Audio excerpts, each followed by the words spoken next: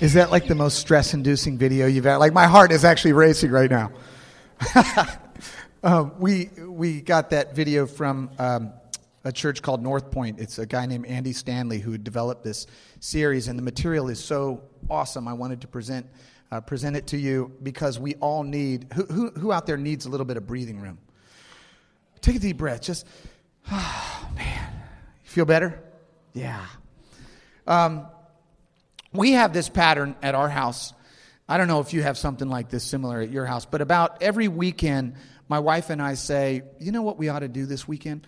We ought to go down to the basement, and we ought to clear out all the clutter in our basement. You know, that's our conversation, and we've been having this conversation for 5 years. Like 5 years. In fact, about 2 or 3 years ago, we had the student ministry team. All the students, 6th to 12th grade, came to our house, and here's what their directive was. Take everything out of the basement, you know, within limits. There were some things that we had to hold on. And take them up to the front lawn and sell them, and then you guys keep the money for student ministry. And they did, and they made like $1,000 that day, right? So, but I don't know what has happened, but it's like a vortex down there. And so, like, now it's there again. I'm thinking about having children's ministry come. I'll just show you. Like, I went down there this week and just took just a random sampling of some items that, you know, that are just there. And this is just a very, very random sample. This, for instance, is it's called a double draft stop. There are like 10 of these in our basement. These are supposed to stop drafts through your window. Has anybody seen these? This is like a, you know, for sale on TV only kind of thing. Does anybody want this? I mean, seriously. There you go, Virginia Green. It's all yours. No, for real. No, seriously.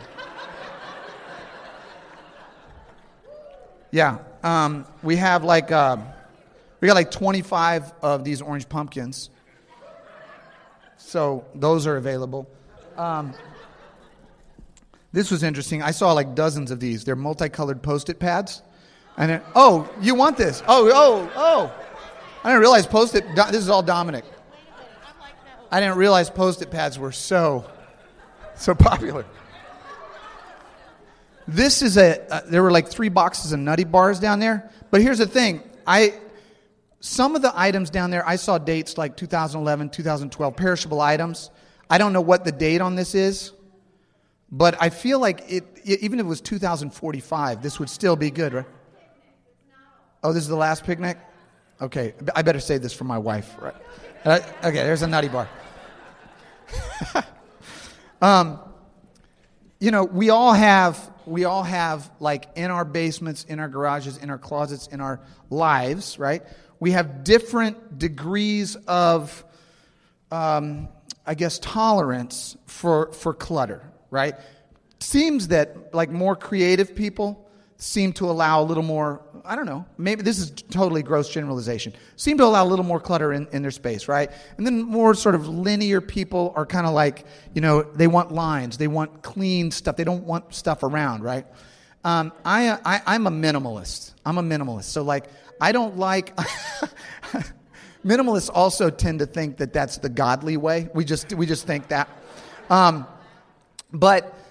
But like here's a picture of my closet. I just wanted to show you. That's the entirety of my closet right there. It's not fancy, you know, but it's like exactly what I want. I don't want more shirts than that. I don't want more shoes. I'm like, you know, my wife she's creative. She's creative. I actually was going to show a picture of her closet, but I didn't want that much breathing room in my life. I want to keep my wife around.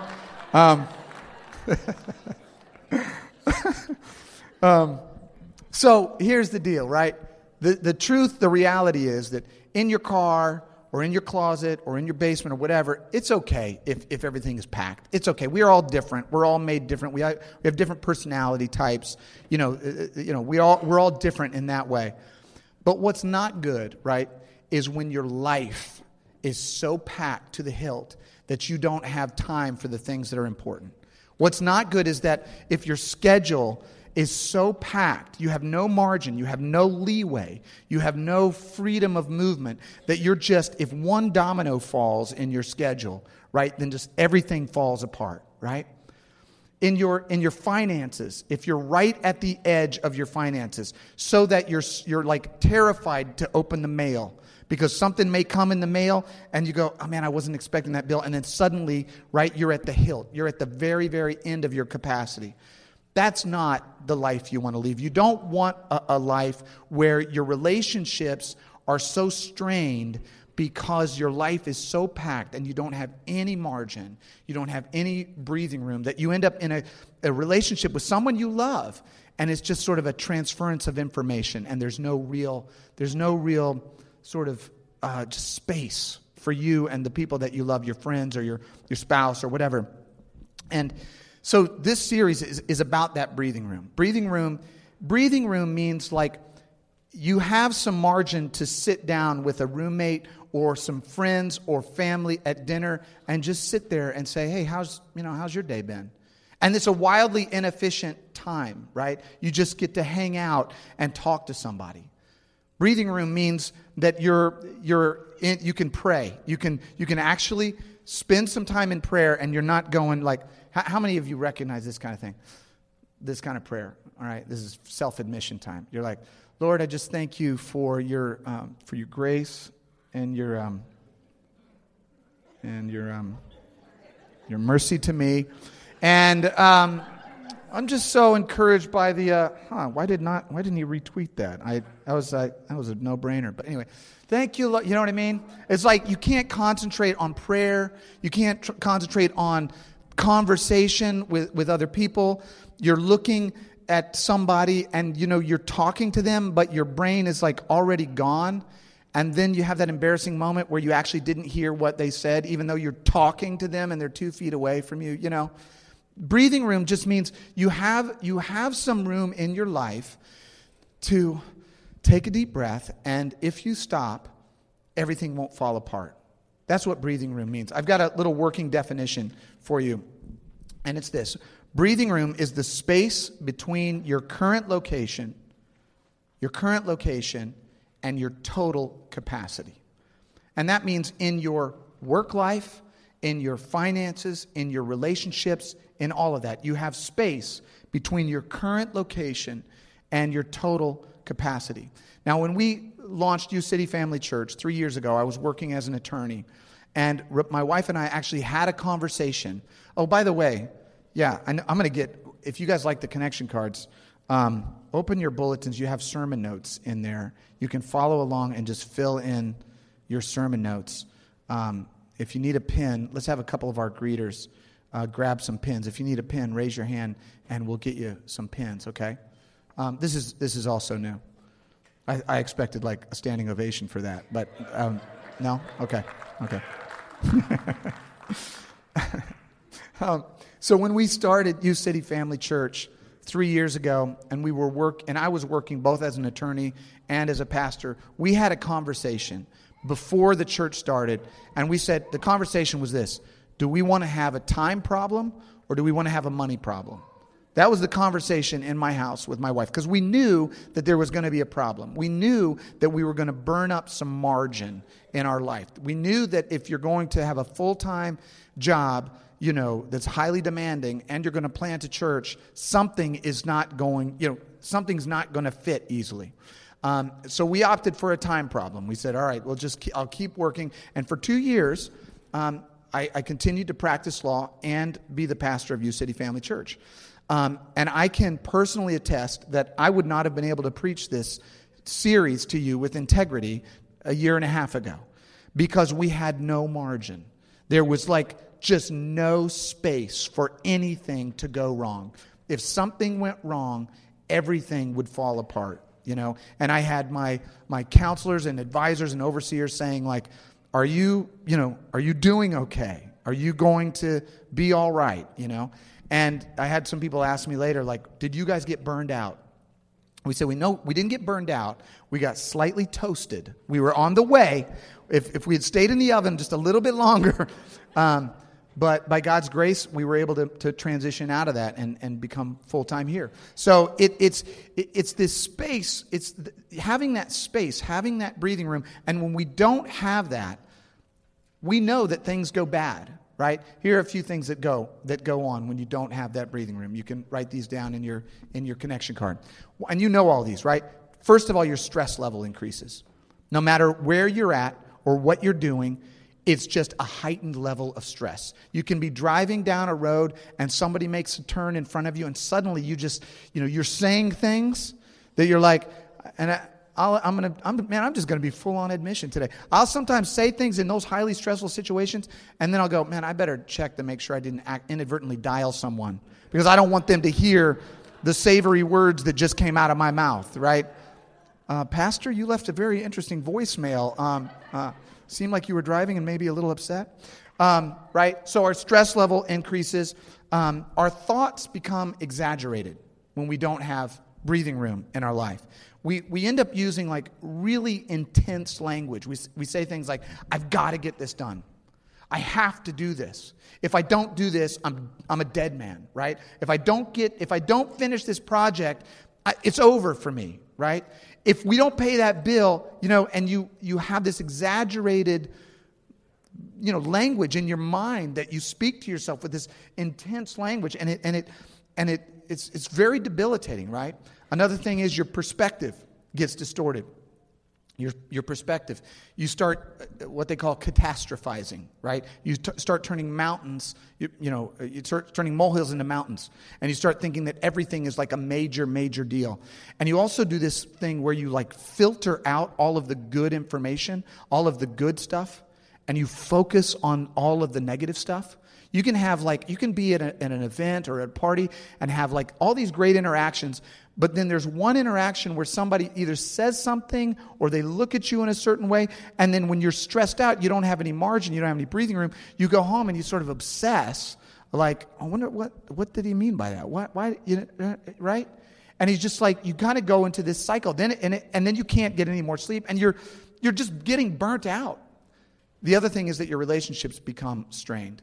Right? There's just, you have conversations, but they're very shallow. They're very just gray. I remember there was a guy at our park right by our house, and this guy had no margin. He was with his son. The son was probably 4 or 5 years old. I was with my boys, and everybody's like playing on the playground. And this guy was trying to play with his son and do work, like on email with his phone, right?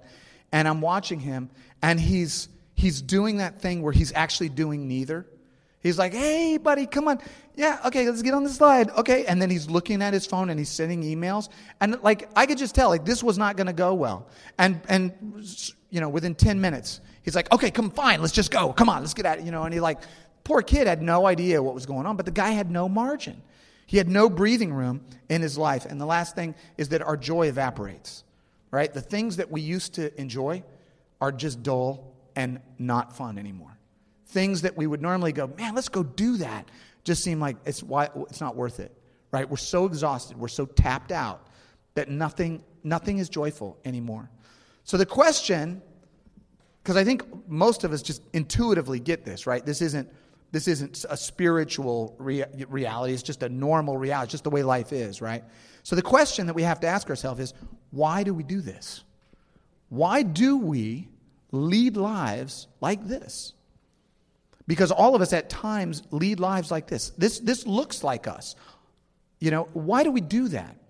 And we may have a lot of explanations, a lot of justifications for it, and we may say, well, it's just the nature of the time that I'm in right now, right? And that may be true. I think that was probably true for us, that we were in a period and that's just what it was. The problem is that after that period ended, my tendency was to make that, just kind of recreate that, just fill up that margin, right? So we sort of do this. We perpetuate this. We may say that, like, that's just the nature of the industry I'm in. That's just the nature of the work I do. Or that's just the nature of, life. It's just like that, right? But I think there's an underlying reality that drives us to live that way. And I want you to just sort of think about this and chew on this and see if this reflects you. I think that underneath this drive to buy more, spend more,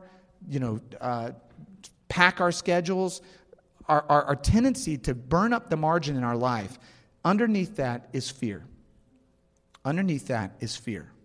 And it's not a huge fear. It's not like massive fears. It's small fears. It's like, have you heard of FOMO? FOMO? F-O-M-O? Oh, it's called the fear of missing out. Isn't that cool? I love that term, FOMO. It's the fear, it's like, if I don't go to all those things, or if I don't buy that thing, or if I don't get that, or if I don't meet with that person, what's going to happen, right? It's the fear of missing out. Another fear that we have is the fear of falling behind. And the fear of falling behind is like, we think that we're looking at other people, we're comparing ourselves to others, and we're like, if I don't do this, or if I don't have that, or I don't make that enough amount of money, or I don't, then I'm going to fall behind my peers. And I have some friends that have just gotten wrecked in this because of this fear. Graduating from law school, hundreds of thousands of dollars worth of debt, buy the house that's right at the edge of their buying capacity, buy the cars that are right at the edge, buy the housing, housewares and stuff that are right at the edge, right? Then they're working, they're working like crazy to hit those those billable hour requirements. They're just like right on the margin. And unfortunately, there's a couple friends of mine that they were living that way, and within 3 years they were divorced. They were fried. They were totally fried, and then they're chained to their jobs because they got all this stuff, right? They got all this debt to pay down. And it's just like, why do we live like that? They were afraid. They were afraid of not, living up to the expectations of somebody, maybe their parents, maybe their peers, maybe their grandparents, maybe their themselves, who knows? But the cruel, and the other one is the fear of irrelevance. And I think a lot of it actually boils down to that fear of irrelevance. Like, we place our meaning in what we have, what we do, how much we do, how productive we are, how efficient we are. How can we get as much packed into our life as possible? Because that means we're relevant. That means we matter. That means that somehow our life makes sense, right? The cruel irony of all of this is that this drive to matter is the very thing that threatens all the things that actually matter in our lives, right? This drive to make sure that we're relevant, to make sure that what we do really matters, it can undermine relationships, it can undermine our personal health, it can undermine everything. It just can undercut all that really matters in our life. So, here's the question. If we see this in our lives, in our own lives, and I think most of us, if we're honest, do, then, and we sort of agree that there is some kind of an underlying drive there. What is it that we do about that? And what does the Bible say about that? Because the Scripture actually talks a lot about this, surprisingly. And it seems that whenever the Scripture is addressing these kinds of things, whenever the Scripture is addressing a fear issue, it addresses it with a faith solution. When there's a fear issue, there's always a faith solution. So what would it be like in our lives if we underwent this shift of living on the edge because of fear to living in sort of peace and calm and joy because we have faith in a God who loves us and who instills His meaning into us, and who loves us the way we are, and who doesn't require us to prove our worth to Him? What if we actually believed that God is looking out for us, and He loves us, and He's going to take care of us, and like a good father, He's got our back? What if we lived that way, right?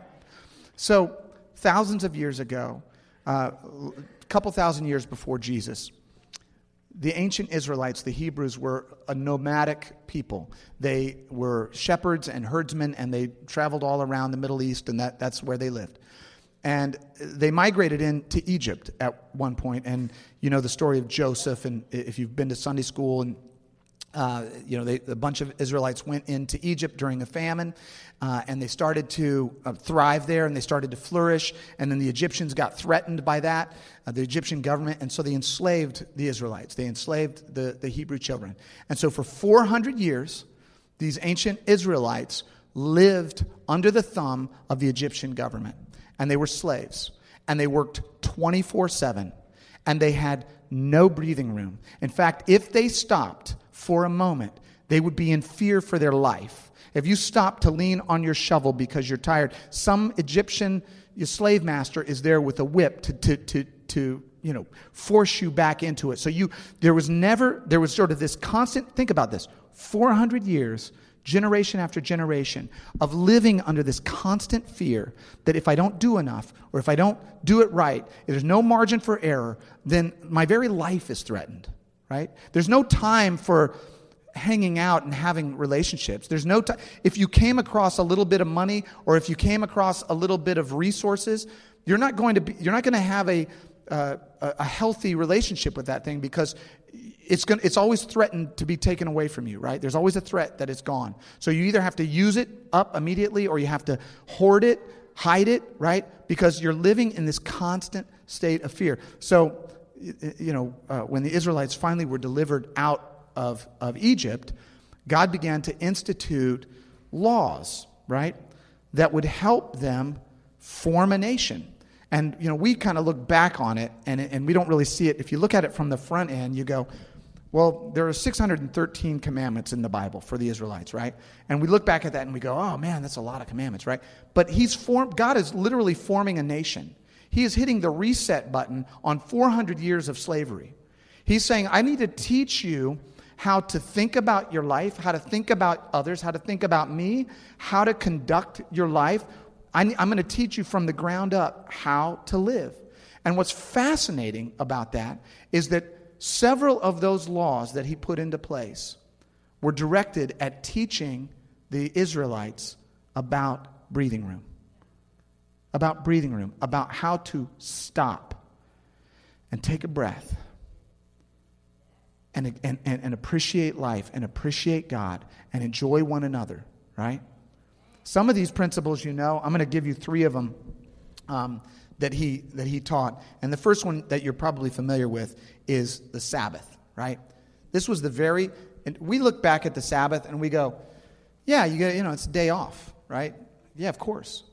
Do you realize this was absolutely mind-bendingly revolutionary for the ancient Israelites? No one had ever said to them, hey, why don't you take a day off? That had never happened. They were churning out work 24/7. In fact, in some of the biblical texts, it seemed like the pharaohs sort of got a kick out of making it even harder. Like make bricks, make double the amount of bricks, and now we're going to take away the straw, the stuff that you use to make bricks. And so there was just sort of this constant grind, like the hamster on the hamster wheel, And now God is saying, law, take a day off. Friday night, when the sun goes down, chill out. Stop.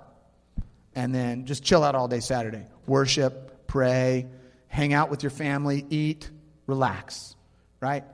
Then Sunday morning, get up and, you get back at it, right? It's just amazing that was right out of the gate, one of the very first things that he taught. And the question is, I'll read you the verse. He said, the 7th day is a day to the Lord. Here we go. 7th day is a Sabbath to the Lord your God. On it you shall not do any work. Then he said, neither you nor your son or daughter, nor your male or female servant, nor your animals. Like, don't let your animals work. Yeah, they need a day off. I love that. Nor any foreigner residing in your towns. In other words, everybody just kick back and relax. Why did he do that? Well, one is that he knows how human beings are wired. And he knows that we need to relax, right? We need that. He knows that we're actually going to be more effective if we have downtime, right? But I think another key thing that he's trying to teach in this is, I want you to trust me. Because in ancient Israel, if you didn't work, then what happens? Like, what if you don't bring in the hay? What if you don't bring in the wheat? What if you don't get the corn that day, right? What if you don't have enough grapes? And God's saying, just trust me, right? Just take a day and stop and trust me. Some of us today, right? Some of us today need to live this principle in our life. We need to be able to, at some point in the week, shut the phone off, shut the computer down, and you might be fidgeting for it, right? You might be like, I just want to check one. Can I just check one email? Yeah, I'm just gonna sneak into my office and just check one email. Okay, then I'm done. How many likes did I get on that page? But But if we'll just stop, right? Because part of what this teaches us is to trust that God's got us. He's got us. He's got us. He's got our back, okay? Another one of the breathing room laws that he taught was the tithe. The tithe. And this isn't a tithing sermon. So take a deep breath. You're good, right? Okay. But what he was teaching there is they didn't have banks in ancient Israel. So what he taught them was when you do bring in your sheaves from the field, or you bring in your corn, or you get, you accrue more animals or more money or whatever, they would have these little boxes or jars, and he would say, put your tithe in there, take 10% of your income and put it in there, and then when you make a trip to Jerusalem, to the temple, take it to Jerusalem, give it to the temple, and then that will be used to build religious institutions and help the poor and train priests and all that sort of stuff. And so it had a very important function in society, but even more so than that, God is teaching them breathing room. He's teaching them that not every single little thing that you get do you have to spend right now. Right? Because, like I said, 400 years of slavery, you're not going to have a healthy relationship with resources.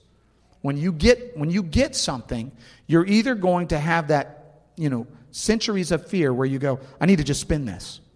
Or you're going to become like a stingy hoarder, and you're going to pack it away, and you're going to become clammed up, and you're going to hide it, and you're never going to use it. You're never going to touch it.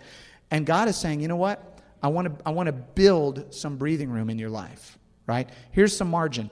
Take some of this and then give it away, right? Build some breathing room in your life. And let me encourage you with this. Like I said, I'm not going to go down this path and teach you all about giving. But those people who, two things I'm going to say. One is, this principle has been abused wildly in the churches, right? And all you have to do is turn on the television. You can find Hucksters for Jesus, on almost every channel, okay?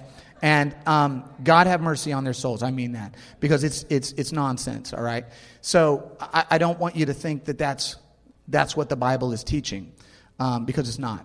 What the Bible is teaching, though, is that there is a principle that when you open up and when you're generous and you create some margin and some space in your life, there's a blessing that flows in your heart, right? Doesn't mean God's going to drop a Rolls Royce on your head, right? It's not a get-rich-quick scheme, right? But there's a value in it. And that's why I even tell people, if you're here today and you're not a Christian and you've heard all this stuff and you're cynical and skeptical about it, then don't give it to the church. Give it to American Red Cross. Give away a percentage of your income and see what happens in your life, because there's some breathing room that's created and generated there. It's just a truth, okay? Okay, good. That was good. And the other thing, again, he's teaching there is trust me. I'm going to brag on New City Family Church for 1 minute, because I now know the numbers. But when all the dust settles on this year and we issue all of our final checks and everything is tallied up, we will have given away $27,000 to other nonprofit agencies. Yeah. Missions, church planting efforts. I think that's awesome. I just think that's awesome. And I think that the value of us, building that directly into who we are from the beginning has made a massive difference in the way our church operates and the way our mindset is, because we're just employing this principle of creating some margin, creating some breathing room. Okay. Amen. All right. Then the third one is very interesting, and I love this one. It's called the law of gleaning. This is one you probably do not know about. You probably have not read this one. The law of gleaning is basically God telling the Israelites, I don't want you to go after everything that you can get. I don't want you to go after every single thing you get. I don't want you to push yourself to the limits. I want you to have some margin, even in the way you work and the way you pack your schedule and in the way you try to accrue money and all that. Look at this passage, Leviticus 19. He says, when you reap the harvest of your land, do not reap to the very edges of your field. In other words, don't get every ear of corn or just leave some on the edge of your field, or gather the gleanings of your harvest. Do not go over your vineyard a second time. Don't go back out there with your sack and try to get every single thing. Don't pick up the grapes that have fallen, right? They fell off, just leave them on the ground. Leave them for the poor and for the foreigner. Isn't that amazing? He's saying, don't, but you're like, well, but wait, that's money. That's money that I'm leaving on the table, right? And he said, yeah, that's right. I want you to leave that there, right? Because, a foreigner may come walking through and they might need to eat some grapes or some corn, right? And so just leave a little bit. Leave some margin. That's what he's saying. Create a little bit of margin in your life, right? And again, if you're an Israelite and you're used to like, well, what's going to happen if I do that, right? What if I don't have enough? What if I don't? And again, he's saying, you know what? I want you to trust me. In fact, look at the last line of this scripture. It seems like a non sequitur. Look at click that next slide for me. The next slide says, because he just says, I am the Lord your God. You see what he's saying? This seems like do all this, and then this seems like a completely different thought, but it's not. It's him saying, leave some margin. P.S. I'm your God. I got you. I got you. I'm going to take care of you. It's going to be all right. Just be cool. All right? Then Jesus came along, and Jesus took this, and some of the stuff that you read that he says just kind of blows your mind, right? One of the famous passages he says is this. In Matthew, he says, do not worry. Don't worry, saying, what shall we eat? Or what shall we drink? Or what shall we wear? For the pagans run after these things. In other words, he's saying, people who don't know that there's a God in heaven that loves them, they're worrying about all this. They're running after this. They're scampering after this all the time. Don't do that. He said, because your heavenly Father knows that you need them. Your dad knows what you need. He knows what you need. So you don't have to be fretting and worrying and struggling all the time. Your dad knows what you need. I took my boys to the mall the other day. Me and Jameson and Lincoln and Augustine. So all the boys and me. And when you're at the mall and you're a guy and you got 3 kids and they're all little kids, people just look at you. Some people look at you with a little bit of pity. Like, oh, poor guy. Huh. Other people look at you and they're so impressed. They're just like, that guy, 3 kids, he's got them, They don't do that with moms. If you're a mom and you got 3 kids, people are like, yeah, whatever. You're like, your hair's all straggly. But people just think, the dad, he probably doesn't know what he's doing, right? But I know what my kids need. I know what they need, So I've got, Augustine's only 8 months old. But before I left, I knew I didn't have to ask anybody. In fact, I didn't even tell Rebecca this. I went in and I got a Hawaiian roll out of our kitchen and I squeezed it and I made it real chewy. Have you ever done that? Like just squeeze the Hawaiian roll? No, I'm the only one who's done that. You squeeze it and you make it real mushy, and then I wrapped it up in a paper towel and stuck it in my pocket. Got a cheese stick in the pocket. Got 2 diapers, pocket. Wet wipes, pocket. Binky, pocket. I got him covered. I got the blankie over the shoulder.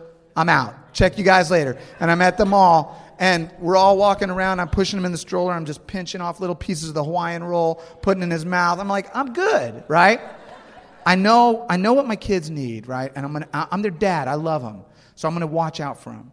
And that's what Jesus says in this passage. He says, your Father knows what you need. He knows that you need to feed yourself. He knows that you want your kids to flourish. He knows that you want, a career to go well for you. He knows that you really hope for, some success in life. He knows what you need. And he's going to look out for you, and he's going to take care of you. And then the scripture goes on to say, but seek first his kingdom and his righteousness, and all these things will be given to you as well. Right? Go after him. And he's got you. He's got you. Breathing room, right?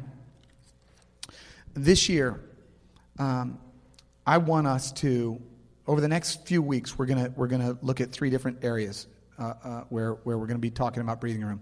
One is in your time, in your schedule, how you're living your life, right? And then we're also going to talk about your money, how to create margin and space there, and what the Bible says about that. And then also in your relationships. We're going to be talking that over the next 3 weeks.